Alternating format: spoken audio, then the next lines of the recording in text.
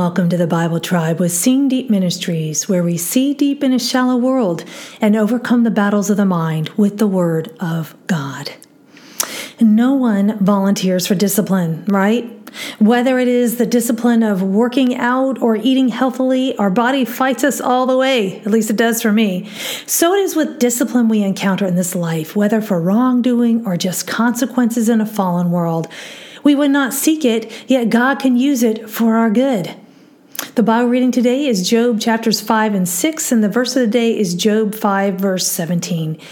Behold, happy is the person whom God disciplines, so do not reject the discipline of the Almighty. Can a person really be happy when they are undergoing discipline? What could this mean? Well, in context, Eliphaz is continuing his speech to Job about God's justice. And there is definitely truth in what he is saying, but it is Eliphaz's judgment of Job that makes his teachings particularly hard to swallow. But this key verse in particular is fitting. Job was undergoing discipline, but the hard part about the discipline he was going through was that he had not caused it. What then? There are some other scriptures that help in this situation. First, God loves us. He loves us. Hebrews 12 verse 6 says, the Lord corrects the people he loves and disciplines those he calls his own.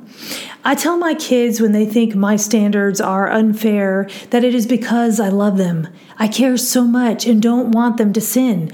So I'll make it hard for them to. And when they do, there are consequences because I love them. How much more is this true with God?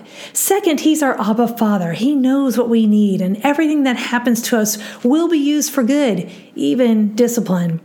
We also see this in Proverbs 3:12. For the Lord corrects those He loves, just as a father corrects a child in whom He delights. Hebrews 12:7 says, endure hardship as discipline. God is treating you as His children. For what children are not disciplined by their father? And may we not forget that Christ suffered under our punishment, and He did not deserve it.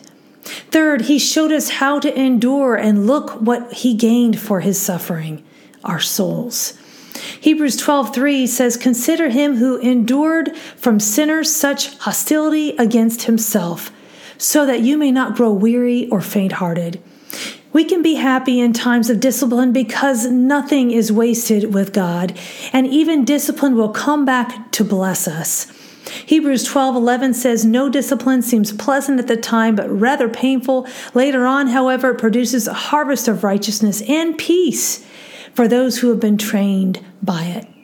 Job was not suffering for sin. He was not being punished by God. Yet, if we endure all suffering as discipline for our flesh, we don't like suffering, but it can bear fruit we would never see had we not encountered it. Thought of the day. Discipline is not a dirty word. Application. Trust God when things get hard. He is able to help us through any hardship. And He walked that path first. Go with God, friends, in His precious word. Tune in tomorrow as we head back into the book of Matthew.